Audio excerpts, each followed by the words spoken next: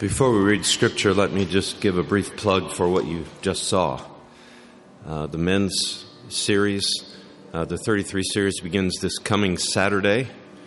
We meet at 8 o'clock in the HBC Study Center. We meet for only an hour and a half, 8 to 9:30.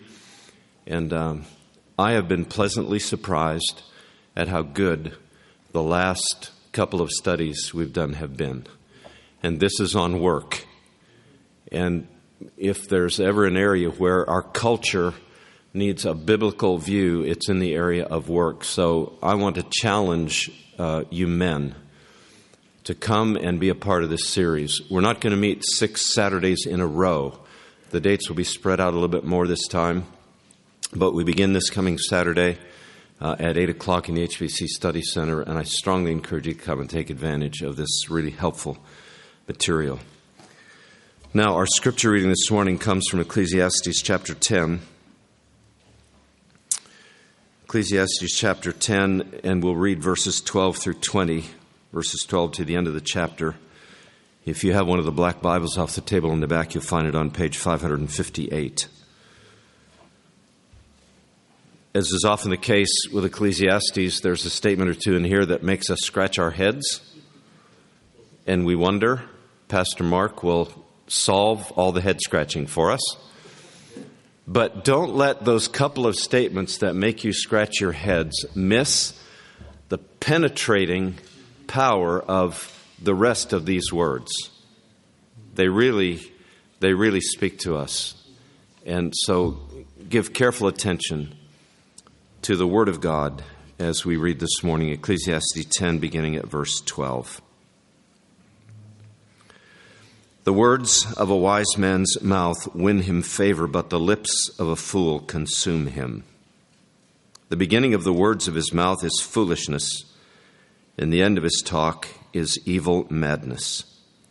A fool multiplies words, though no man knows what is to be, and who can tell him what will be after him. The toil of a fool wearies him, for he does not know the way to the city.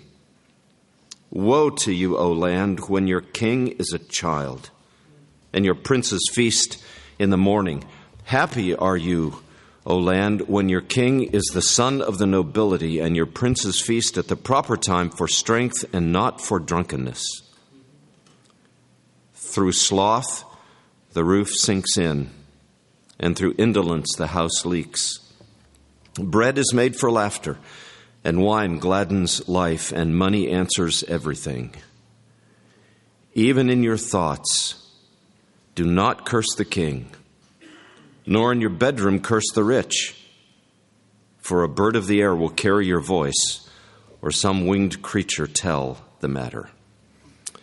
May God bless the reading and now the preaching of His Word.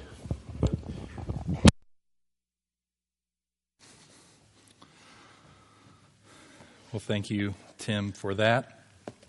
And this is a bit of a complex passage in Ecclesiastes, but the whole book has been complex, and it's been one of those gifts that has a lot of layers to it. And sometimes you've gotten those Christmas presents that are really easy to open. I mean, they're practically come in a gift bag, and you just rip the tissue out, and there it is. Or sometimes we don't even put the tissue in. You know, if you're like me, it's just a waste of $1.50. But there's some gifts that are multi-layered, and it's like you're ripping and tearing and tearing and tearing, and finally you get down inside of it, and hopefully it's not a brick. And I don't think in the Bible it's ever a brick. It's always worth our effort and worth our toil. And part of one of the big themes in Ecclesiastes is that it's toil under the sun. It's difficult, and I think in some ways the book itself gives you that feeling as you work through it and read it and try to study it and understand it. There is a sense of toil to it.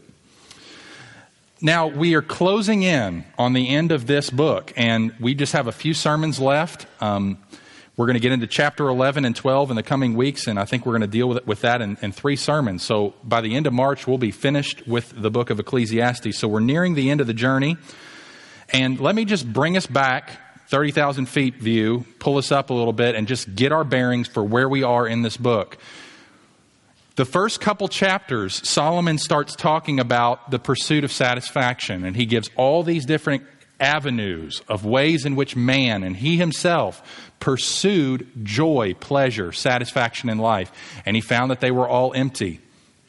When he gets to chapter 3, he shifts the focus from us to God, and he talks for 2 chapters from chapter 3, well, really 3 chapters. 3, 4, and 5 really have this main dominant theme of God's complete sovereign control over the entire world that he has created.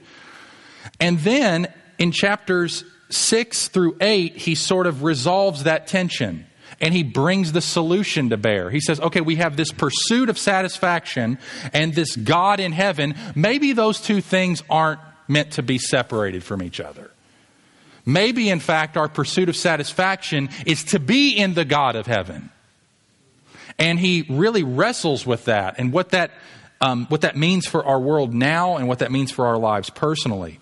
And then in chapter 9, he starts to unpack various situations where wisdom is needed in this cursed, broken, vain world that we live in. So that's the book. The pursuit of satisfaction and how it's empty apart from God, the God who is and offers himself to us, who has created us and made this world crooked the way it is because of the fall and the curse.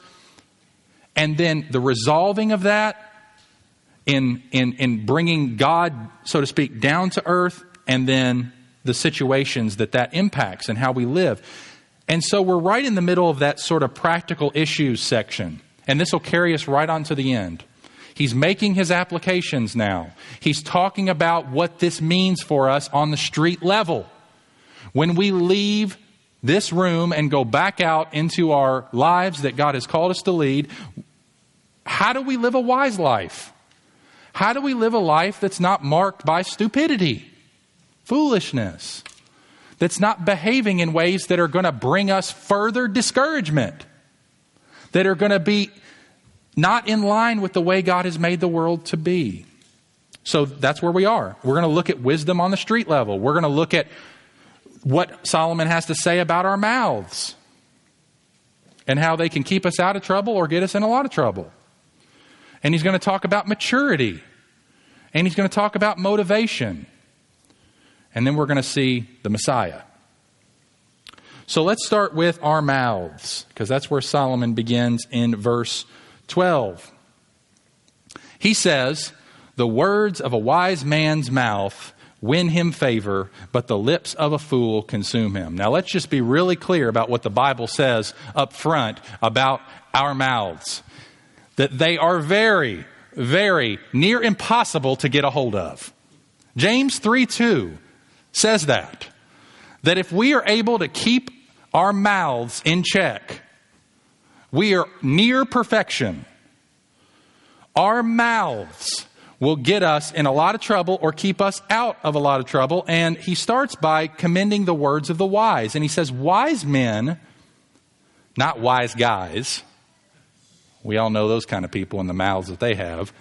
It's about wise men here, mature, wise, godly, whose mouths are being shaped and informed by the Bible and the God it reveals. The words of a wise man's mouth win him favor. Now, this could mean a couple of things. It could mean that the wise man's words win him a good reputation. In other words, he speaks wisely, and as a result, he has a good reputation with others. It could mean that. He's looked upon favorably.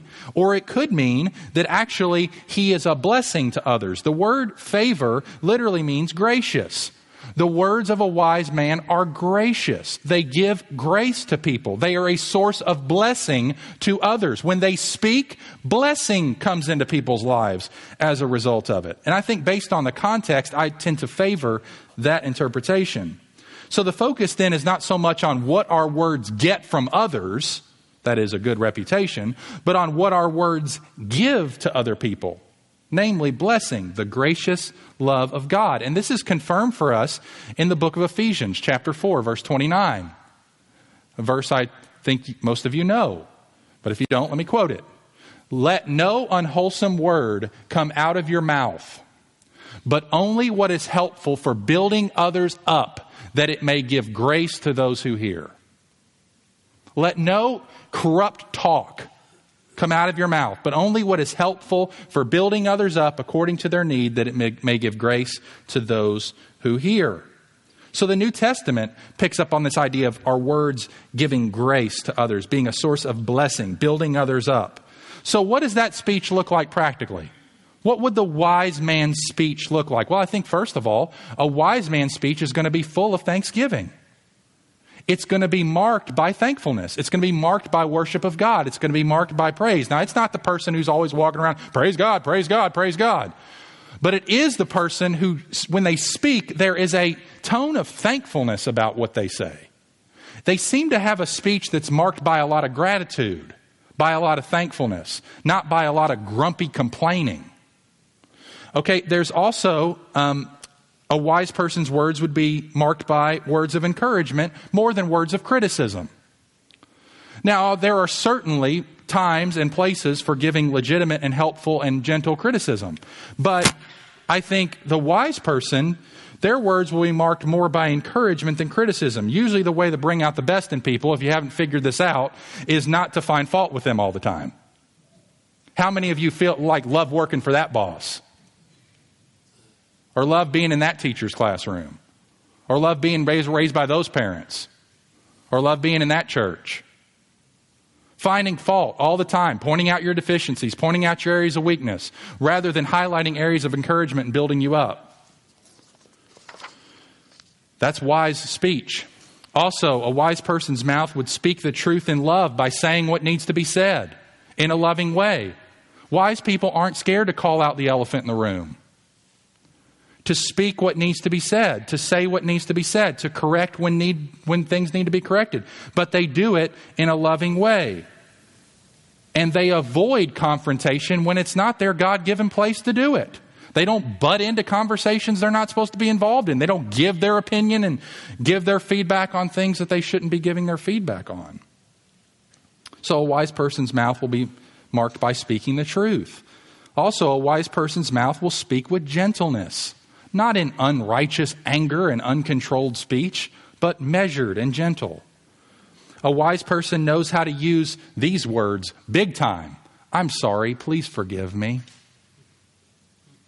That's a wise person. When you hear, I'm sorry, please forgive me, a lot from a person, you usually meet a wise person.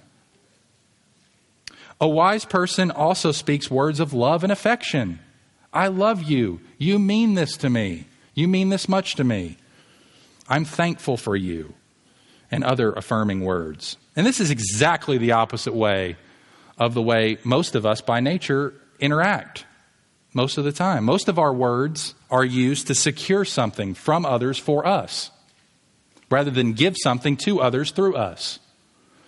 We are seeking to use our words to get a laugh, trying to get something from somebody else, or get attention, or get somebody to do something for us, or build ourselves up, or tear somebody else down.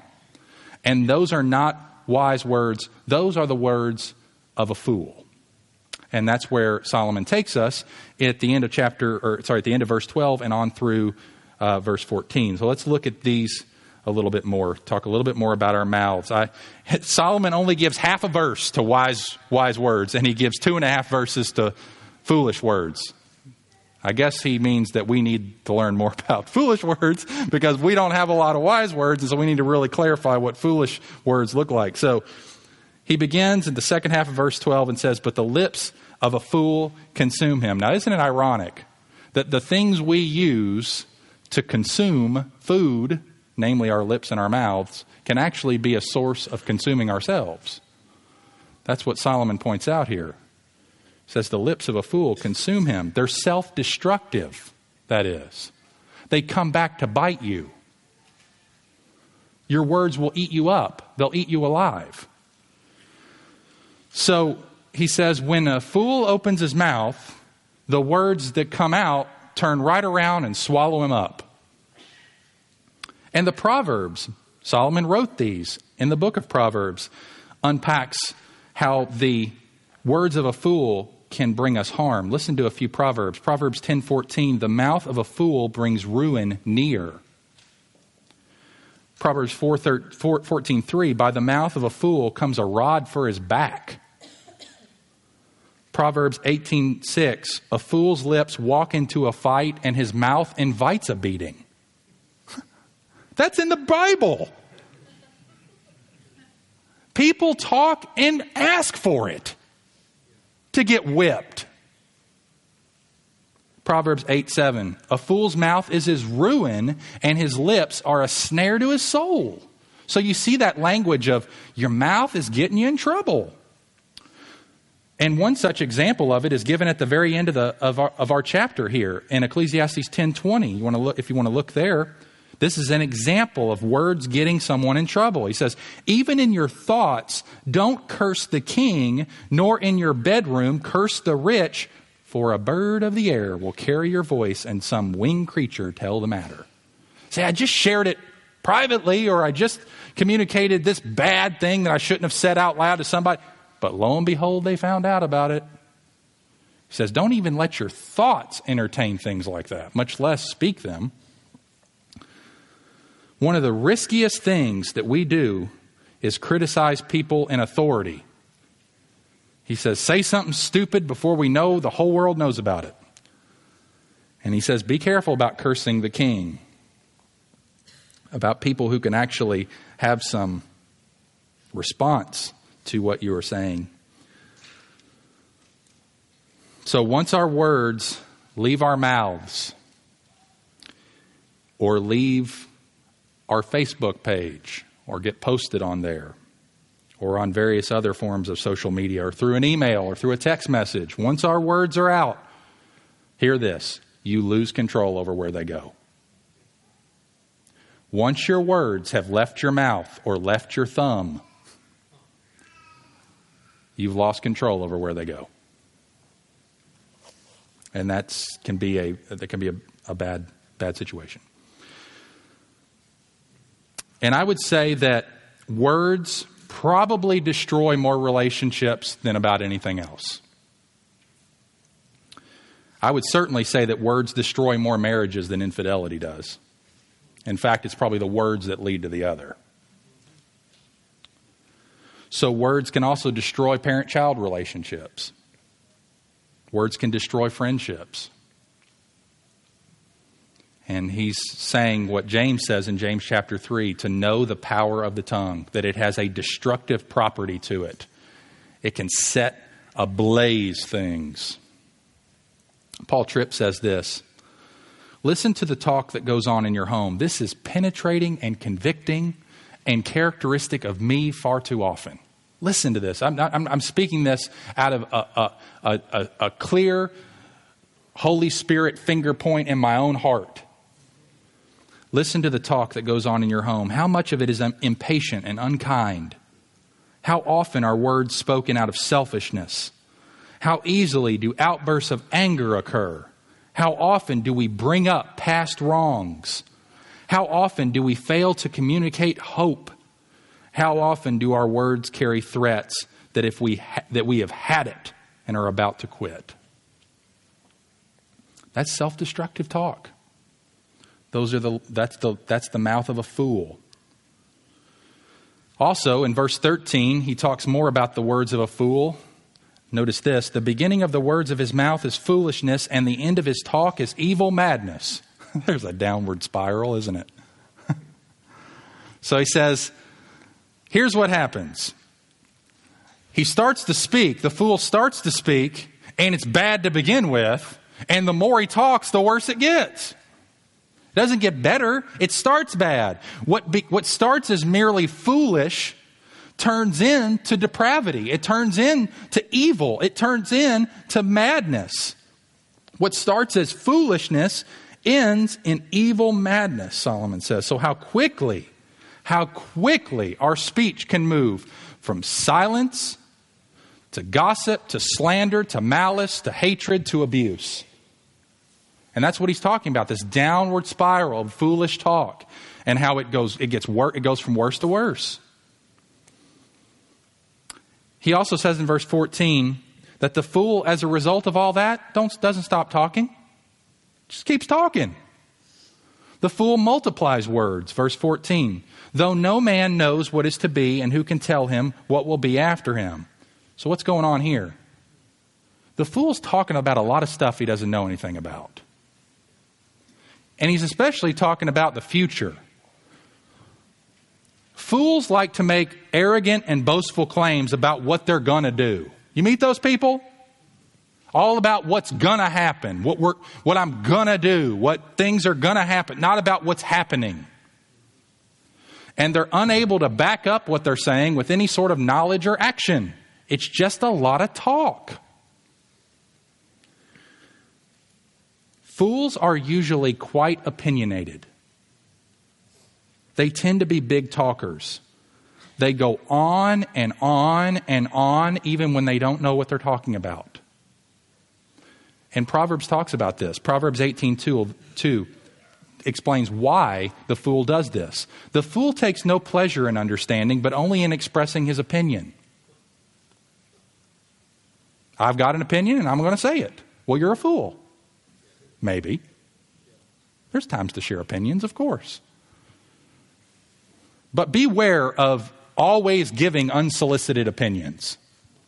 Proverbs 29:29. If a wise man has an argument with a fool, the fool only rages and laughs, and there is no quiet. You been with that person? Trying to give a logical reason, and they're just, no, not even listening to you.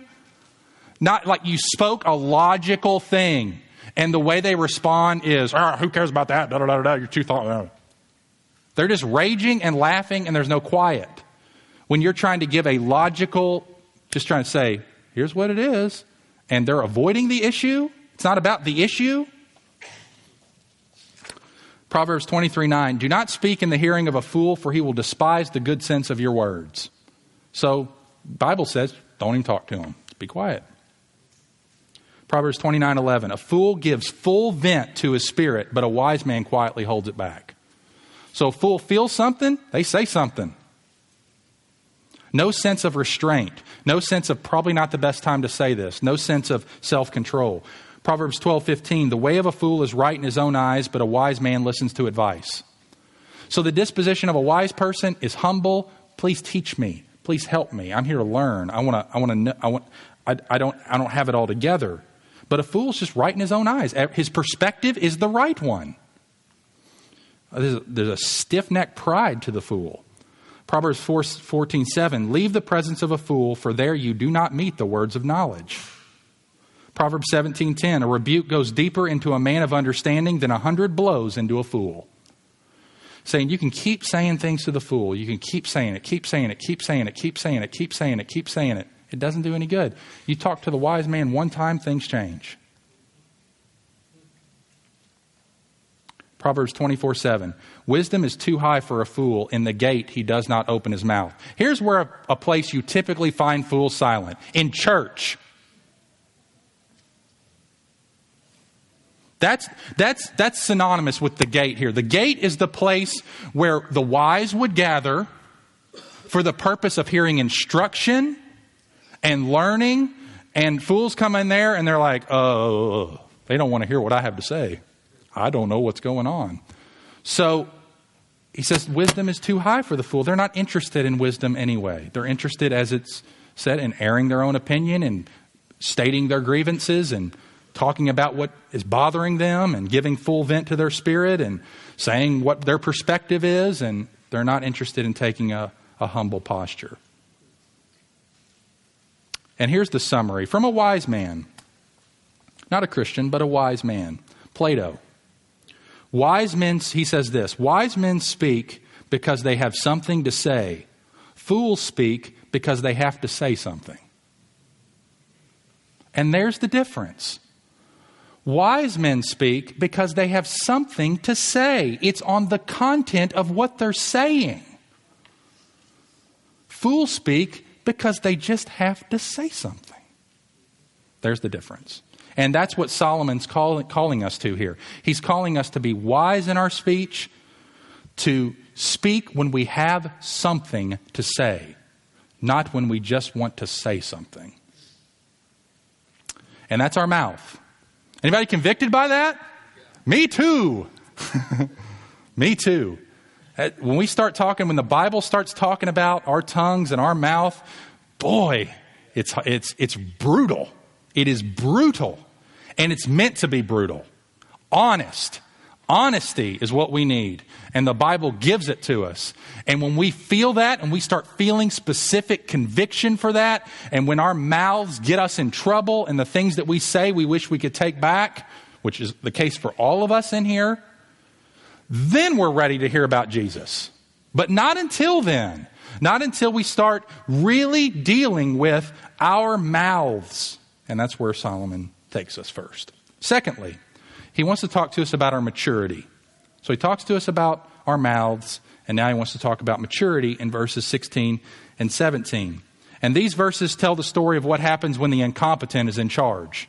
And the clear theme is maturity. It's using a government analogy of a king but the clear theme here is on maturity.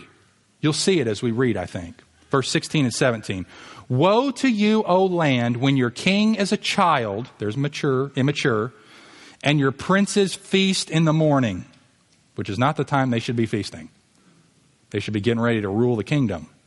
Verse 17. Happy are you, O land, when your king is the son of the nobility, and your princes feast at the proper time for strength and not for drunkenness. So he compares two kings, right? He compares a child king that is very immature and doesn't have any business running the kingdom.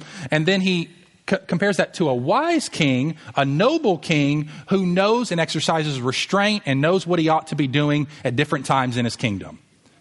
And isn't playing when he should be working or working when he should be playing. Either one. So we start in verse 16 with Solomon's description of the foolish king. What is the purpose of this fool's kingship? Party! Party time. That's the purpose of the kingship. Let's get some liquor up in this place. And so he does. He's a child. He's immature. He's put at a point of leadership. He's appointed the king and his princes. He gets his buddies together and they feast in the morning. So he gets up every morning with the goal of getting wasted.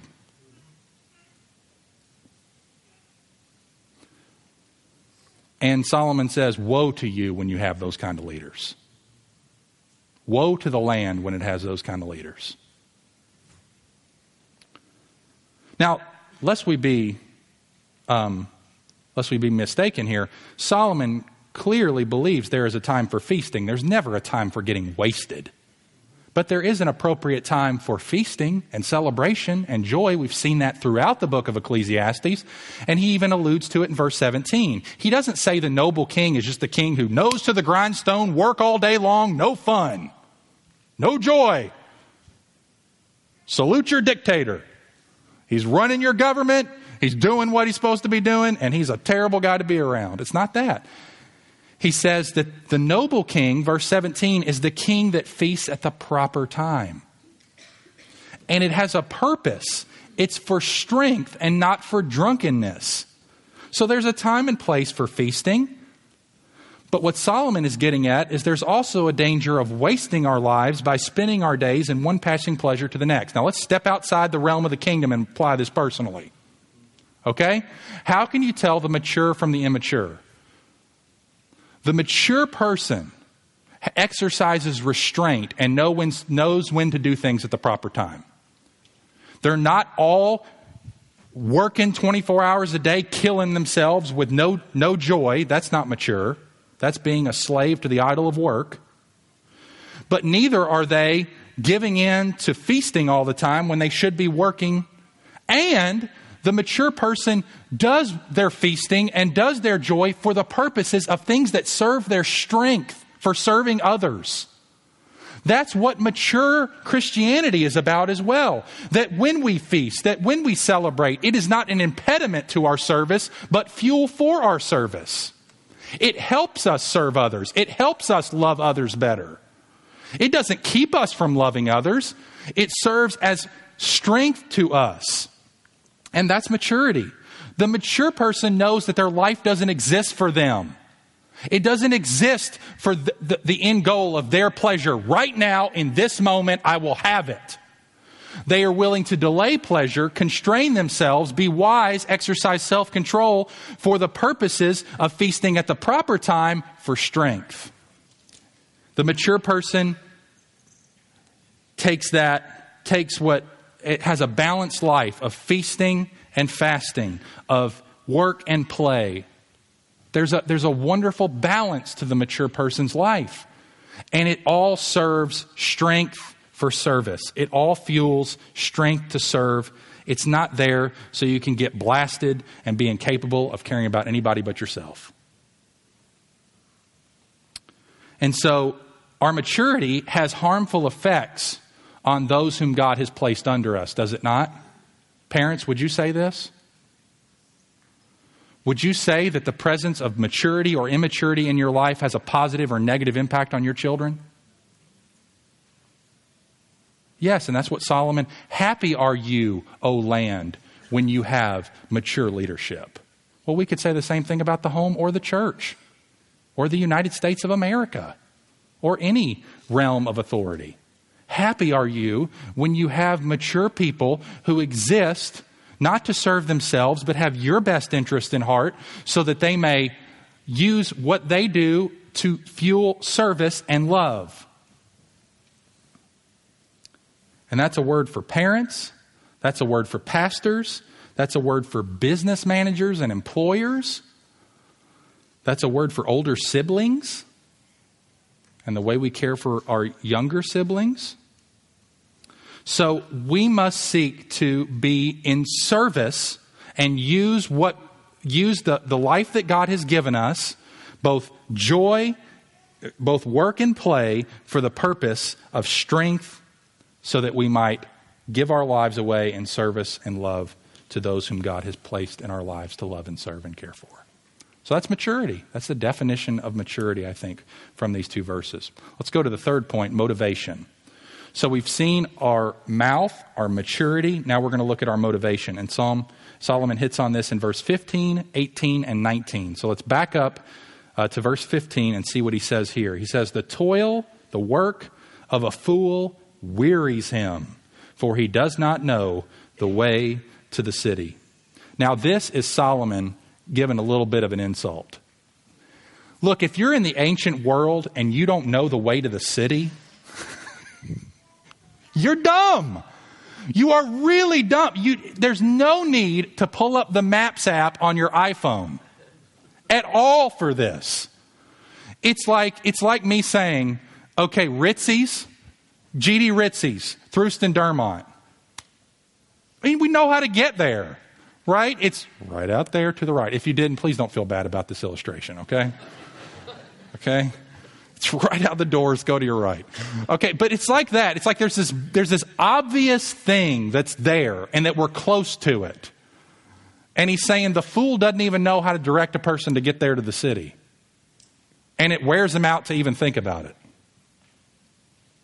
I mean, it's sort of a jab. Ironically, the lazy fool gets worn out by his own work. The toil of the fool wearies him.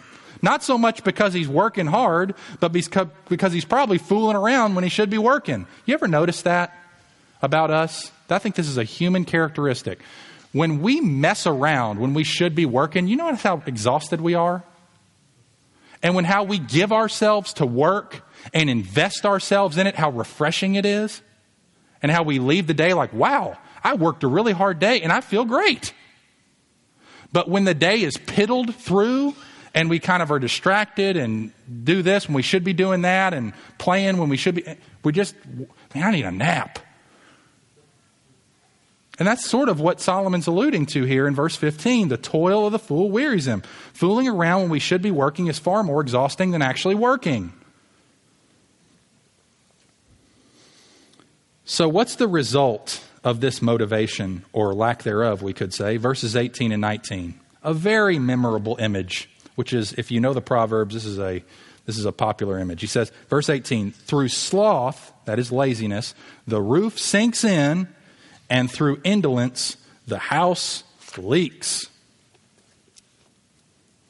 See, the foolish person is not motivated to maintain anything.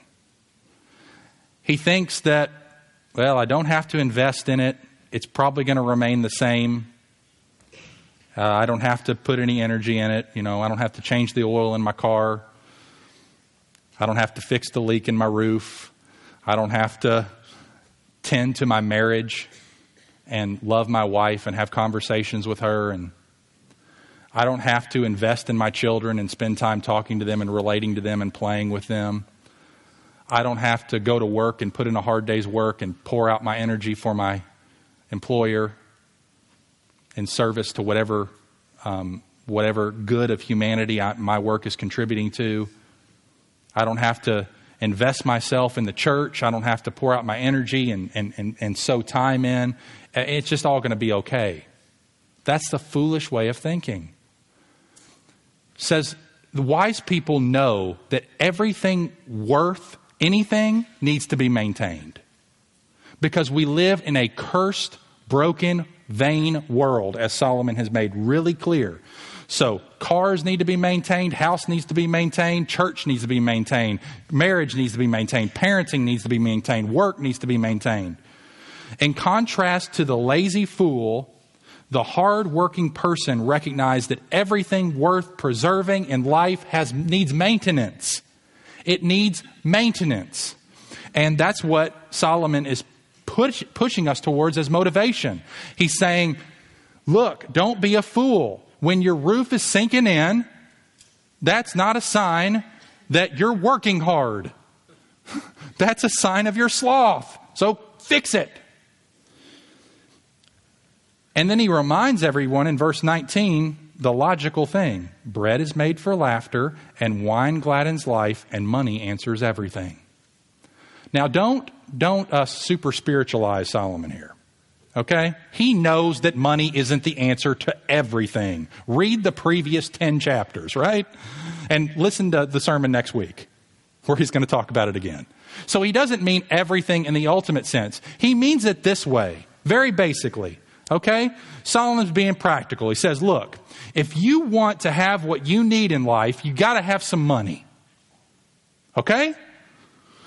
And so go to work and you'll have what you need and you'll also have some money to have some fun with. That's what he's saying. He's just being practical. He's saying, look, bread is made for laughter, wine gladdens life, money answers everything. Money supplies 1,000 advantages to having no money.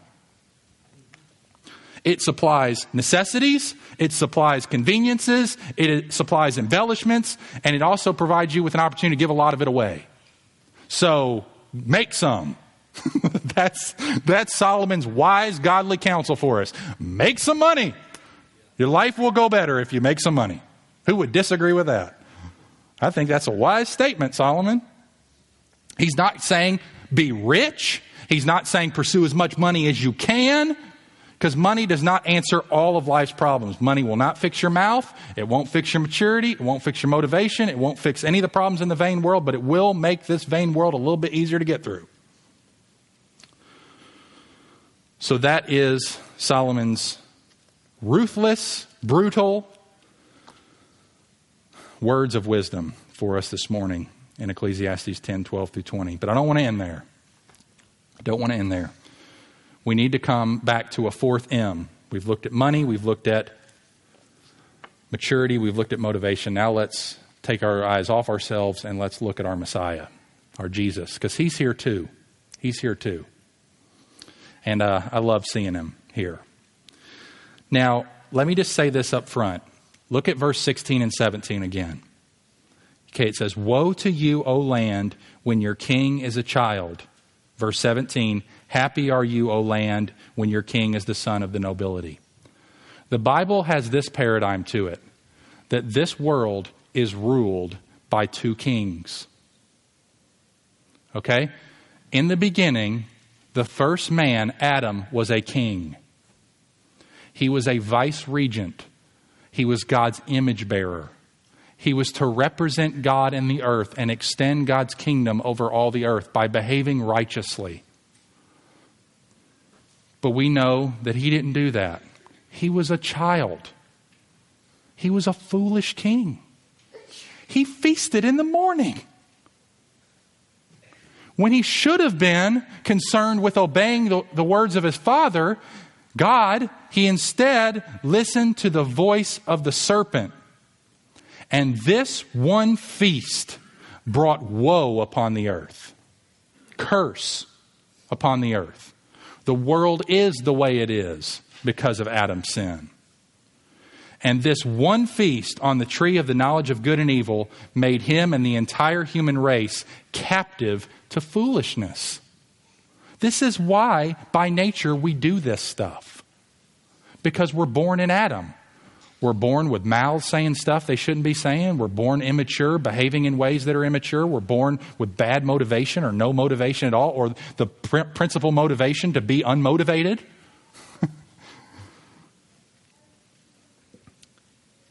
And as a result, in the language of chapter 9, verse 18, one sinner destroyed much good. One sinner destroyed much good.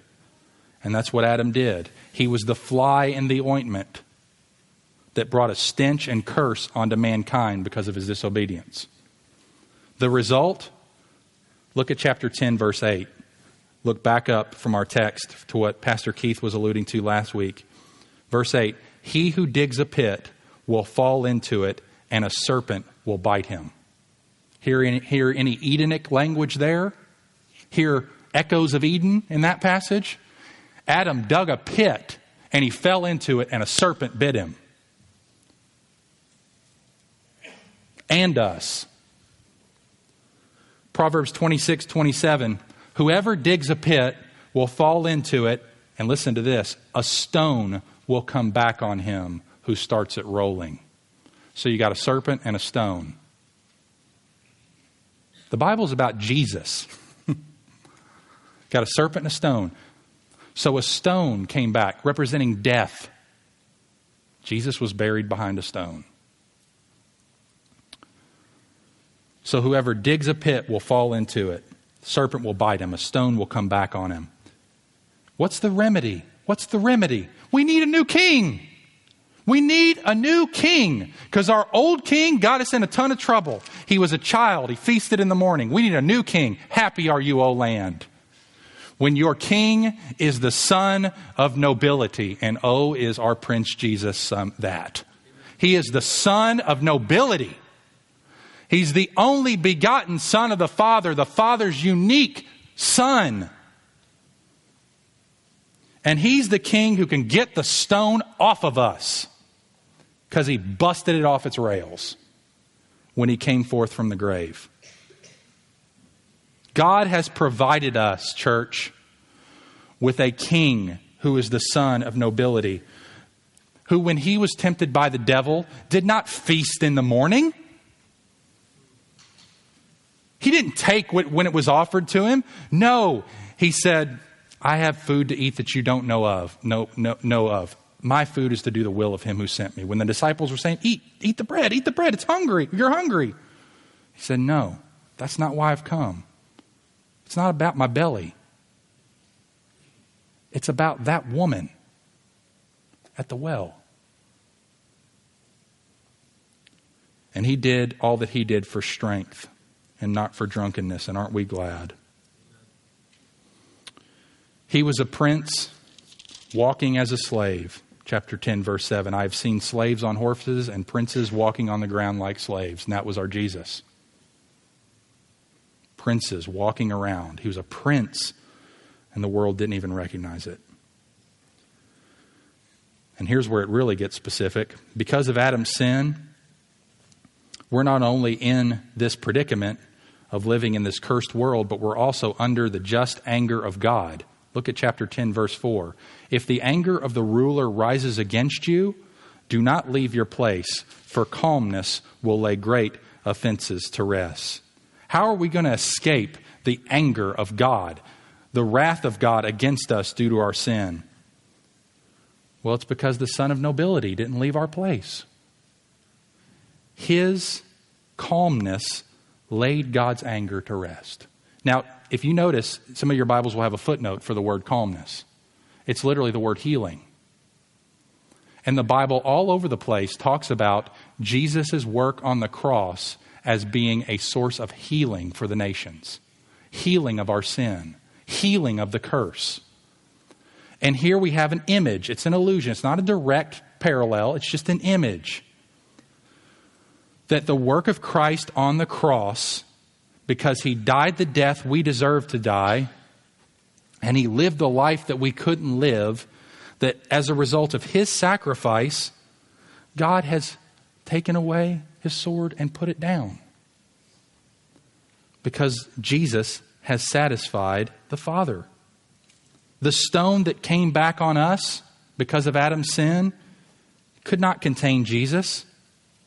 Listen to Isaiah 53. He was pierced for our transgressions. He was crushed for our iniquities. Upon him was the chastisement that brought us peace. And with his wounds we are, church, healed. All we like sheep have gone astray. We have turned every one to his own way. And the Lord has laid on him the iniquity of us all. There it is. Jesus pierced for our transgressions. Jesus crushed for our iniquities. Jesus put through chastisement that brings us peace and whose wounds heal us. Even though we, like foolish, stupid sheep, have gone astray. We've behaved in immature ways. We've spoken things we ought not to have spoken. We've done things we ought not to have done. And God says to us this morning, that does not disqualify you one bit from being a part of the kingdom of God. Not one bit. We behaved that way because we were foolish. We were dumb. We were under a stupid king.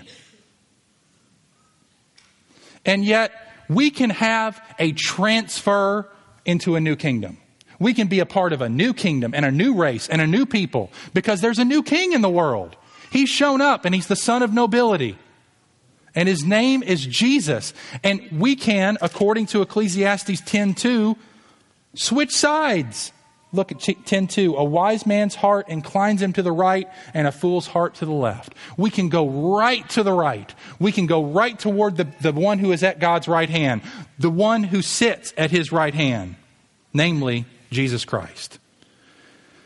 And so, I just call you, if you're not a part of the kingdom of Christ, if you have recognized in yourself in this text, and we all do to various degrees, we all have, we all should, recognize, listen, I don't want to be a fool. I don't want to be stubborn. I don't want to I don't want to express my opinions about what he just said. I want to listen. Because it's not what he's saying. He's just preaching from the Bible. And what I'm hearing is, I'm a part of a kingdom that I shouldn't be a part of. That I'm here because of what Adam did, and I can now become a part of another kingdom. That I can do what Colossians 1 calls us to do, which is to be transferred out of the kingdom of darkness and into the kingdom of God's Son. And in that Son, happy are you. Happy are you. No more woe. Yes, difficulty comes, suffering comes, but happiness does not leave. Joy, rock solid security, permanence, a strong foundation for our faith, a strong hope for our lives. That doesn't go anywhere. Because Jesus Christ is the same yesterday, today, and forever. And so I just called you to him. And I want to remind you, because the vast majority of you here are a part of that kingdom. I just want to encourage you that the kingdom in which we live is a kingdom of grace and power and hope and joy. And that though much of our lives is still marked in many ways by the mouth and the maturity and the motivation of our past, of our former life in Adam, that by grace and because of Jesus' work on the cross and because it is finished, we can make headway against that. And we can fight against that sin, not because we feel like we're earning God's love because of it, but because we've received God's love and his unconditional forgiveness for all of our sin. And we know we're not doing it to try to pay God back and because we're in his debt now and we got to do our best. No, the debt is done. It's finished. There is no debt. But we respond thankfully by grace and great hope, and we make war on that foolish way of life that still characterizes all of us far too much. And that's the hope. That's the promise. And the joy is that one day that when we get there and we see him as he is, face to face, clean hands, pure heart. Everything that's going to come out of our mouths is going to be, I think we're going to be shocked with what we say and the desire with which we say it. And our motivation will be pure. And we will be finally, truly mature because we'll be made mature in Christ. Let's pray. Father, thank you so much for the opportunity to gaze at ourselves, to be under the instruction of your word, to have our sin identified and pointed out, and then to be pointed to the Savior. Thank you for diagnosing us this morning, and thank you for delivering us this morning. That's the whole purpose of your word, is to diagnose and deliver slaves. And you have diagnosed us again this morning. You have helped us to see our need for Jesus, and you have shown us Jesus. And we thank you for giving him to us. And we thank you that by your grace we are a part of his kingdom. And it's an immovable, unshakable kingdom that will grow brighter and brighter until the full day when his kingdom dominates the entire earth. And we pray, even so, come Lord Jesus. Amen.